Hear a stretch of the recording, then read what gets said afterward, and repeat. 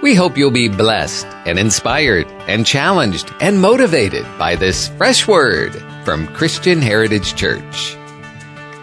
As we were singing the Chainbreaker song, I felt like God reminded me of a picture He showed me several years ago. And it was of God sitting at a table, and He had a hammer, like a sledgehammer type, heavy hammer.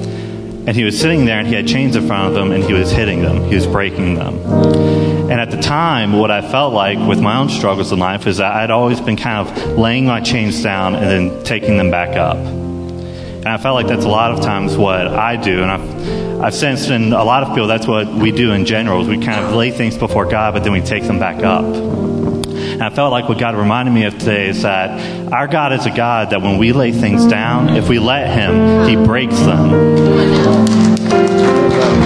Thank you, Zach. Amen. When life is stripped down to the simplest forms, we recognize how good God is, how great He is, and what He's done for us. And I'm sure that many people made a lot of vows during the recent hurricane. I want you to honor them. Don't pick that junk back up again. Let God be honored and glorified in your life. We're moving into a time of prayer this morning. Those who have asked to pray, would you please move to the front so you'll be ready when I call on you. You can be seated if you want. Stay standing if you'd prefer. Whatever you want to do is absolutely okay. A couple of scriptures I wanted to share with you from the Psalm. Psalm 94:19 says, "In the multitude of my anxieties, you comfort my soul." Isn't that great that God already knows that we get anxious, we get worried, we get fearful? But He said in His Word, He comforts our soul. Then in Psalm 46, verses 1 through 5, it says, "God is our refuge and strength, a very present help in trouble. Therefore we will not fear, even though the earth be removed, the mountains be carried into the midst of the sea, though its waters roar and be troubled, though the mountains shake with swelling." It's talking about natural calamities. You realize that, right? And what did the psalmist begin with? God is our refuge and strength, a very present help in time of trouble. So even in the presence of natural calamities like Hurricane Michael, our God is consistent. He is faithful. Can you say, "My God is my strength. He is my shield, my present help"? Amen. And then in Psalm 61, verses 1 through 5, the psalmist wrote these words, "Hear my cry, O God. Attend to my prayer. From the end of the earth I will cry to you. When my heart is overwhelmed, lead me to the rock that is higher than I.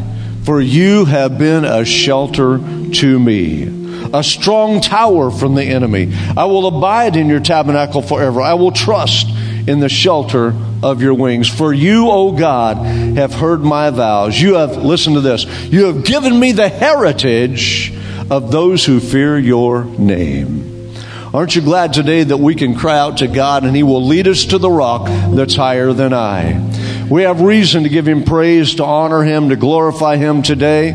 We are going to pray for those who aren't as fortunate as we were with the results of the hurricane this morning. But we have reason to give Him praise.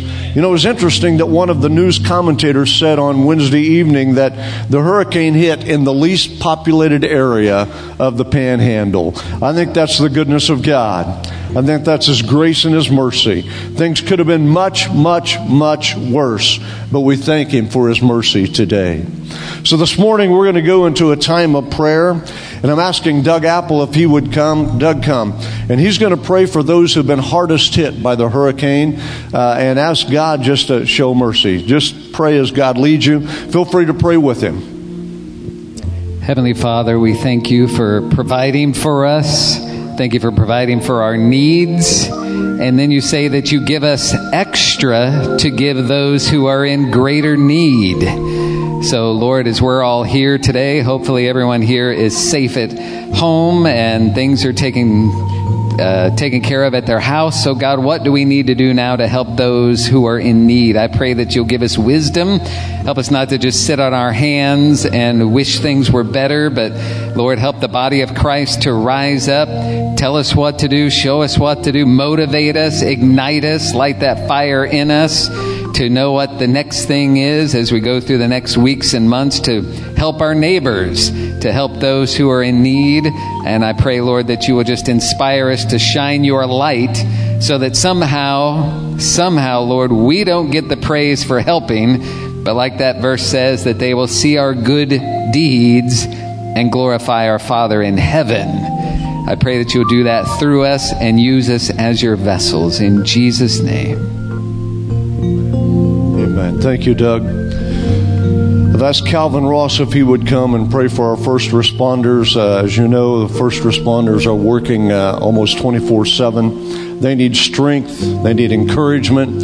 If you see a police officer, a fireman, a nurse, a doctor, an EMT, would you please just give them a bottle of cold water, give them a hug and a handshake, and let them know we appreciate all that they're doing. Talk to Maria out on Main Street this morning. She's worn slick.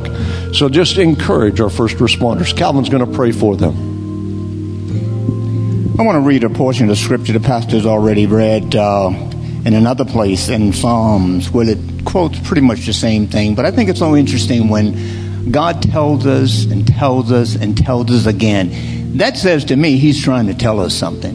But listen to this over in Isaiah 54:10. It says this. It says, "For the mountains may depart and the hills be removed, but my steadfast love shall not depart from you, and my covenant of peace shall not be removed, says the Lord who has compassion on you." And it says over in the Message Bible, it says this, the same passage, it says, "For even if the mountains walk away and the hills fall to pieces, my love won't walk away from you. My covenant commitment of peace won't fall apart." Let's pray for our first responders. Father, we want to thank you this morning.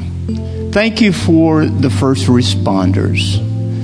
Lord, I thank you that you have placed men and women in the midst of disasters to be your hand that show forth your peace and your commitment of love.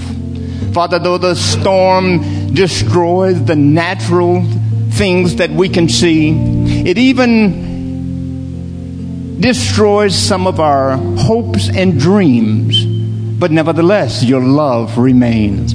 And I thank you for those men and women that you have placed there. Father, in the midst of the storm, even though they themselves have needs and issues, even their family members may be subject to the disasters of the storm, but nevertheless, they have moved forward into the disaster where others have run away. They have moved in place to help the helpless, to give assistance where there is a great need. Your hand extended to those that are in need. And I thank you for our first responders. I pray for them this morning. Due to their obedience to move when you said move, to help when you say help, because of their obedience, I ask that you give them protection. Protect their families, protect their loved ones. Father, I ask that you give them a double blessings because of their obedience. Let them know that you have not forgotten them. You have not forgotten what they have gone through and what they are facing, not only during this time, but in times to come. Help them recognize when they are moving forward to help, that is your desire to use them. And let them feel and sense and know that your presence is with them. This body, pray for them this morning, right now. And we thank you for your love for us, as it is shown through the assistance of our first responders. Bless them now, I pray, in Jesus' name. Amen. Thank you, Calvin. Maybe better than a bottle of water, give them a Dr. Pepper and a Snickers. They might like that, huh? Carlos Butts is coming to pray for all those folks who are working to restore power, all the utility workers, from both here in Tallahassee and from around the country. Heavenly Father, we thank you, Lord, for those utility workers and volunteers that came to get our power back on, Lord. Father, we ask that you continue to put a hedge of protection around them, Father. Impart your wisdom on them, our Lord. Father, we ask that you bring to them the remembrance of their training. So as they get out of difficult situations of how to remove those wires around the trees, Father, we ask that you continue to protect them. Continue to send your angels around them, Lord. Minister to them. Father, we ask that you protect them on their way back, Father, as they're done. We ask that you protect and put peace in the hearts of their family, O Lord. Heavenly Father, we know that all things are possible with you, Lord. You can do everything but fail. And Father, we ask that you continue to protect those workers, Lord. Father, we ask that you enlarge our territory so that as we come into their presence, Father, that we can impart upon them the love that you have shown us, Heavenly Father. Now, Father, we continue. If we all had 1,000 tongues, Lord, we couldn't praise you enough. We couldn't thank you enough, Lord. And Father, we just ask and continue to ask for your guidance, Lord. We continue to ask for you to protect these workers. We continue to ask for them to have peace in their heart. We continue for you to give them strength, Lord, to continue on until the work is finished. Now, Father, all these things we ask in your Son, Jesus' name we pray. Amen. Thank you, Carlos. I know that when storms of this magnitude hit, kids become afraid, uncertain, worried, and it can have a long-term lasting effect on them. So I've asked Ann if she would come and pray for the children who might be affected by this storm.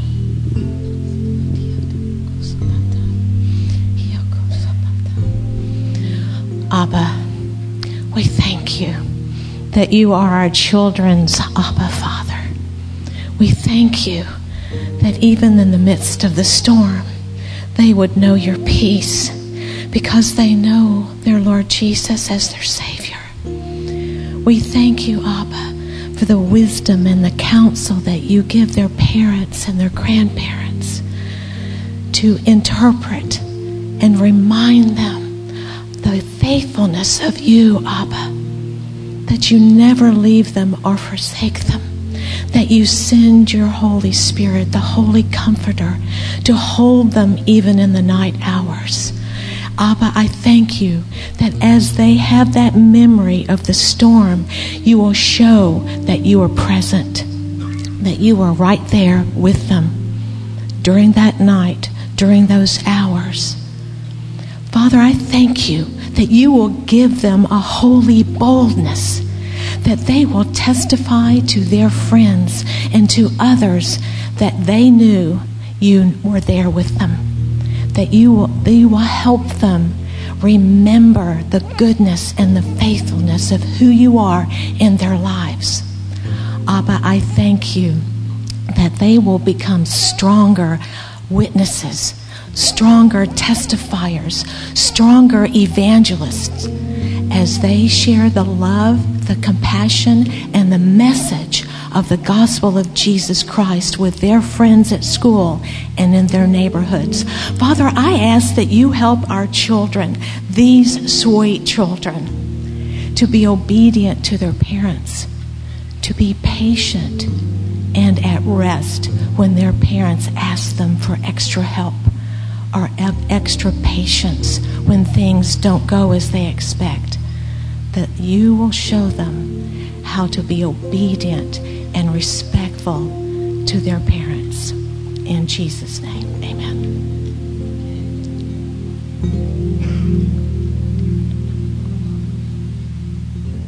Thank you, Ann. Gadsden County is the poorest county in Florida. A lot of very disadvantaged folks there.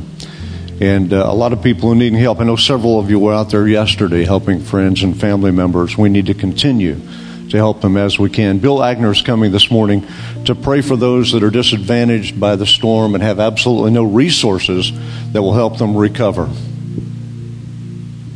Thank you. A friend of mine sent me this morning, 2 Samuel 22:29. For you are my lamp, O Lord, and Lord, you lighten my darkness. Father God, Abraham told us that your name was Jehovah Jireh. That means that you see a need before it exists, and because you saw it, you made a provision for it. And Father, where there is no way, you say you make a way. You say when the enemy comes in like a flood, you raise up a standard, and that standard is the name of Jesus Christ. And we know, Father, that right now, when men are looking left and right and they're crying out and they don't know what to do, you do. And you have already made the provision So, Father, we say, your word tells us that you own the cattle on 1,000 hills, that the gold and silver yours, everything that exists is yours. But it's not because you're a hoarder. It's because you want to share. You want to provide. Because the word also says that you will provide for all our needs according to your riches and glory by Christ Jesus. So, Father, right now we ask you to release the provision and to make it possible for those who have needs to receive immediately, Father. Bring from the north, the south, and the east and the west every resource that is needed. And Father, we will give you only in you the glory, the praise, and the honor for all these needs that are met. And that everyone will stand up and say, look what the Lord has done for me. Amen. Hear my cry, O God. Attend unto my prayer. From the ends of the earth will I cry unto thee. And when my heart is overwhelmed, lead me to the rock that is higher than I. That is higher than I. For thou hast been a shelter for me, and a strong tower from the hand of the enemy. And when my heart is overwhelmed, lead me to the rock that is higher than I. That is higher than I. And when my heart is overwhelmed, lead me to the rock that is higher than I. That is higher than I.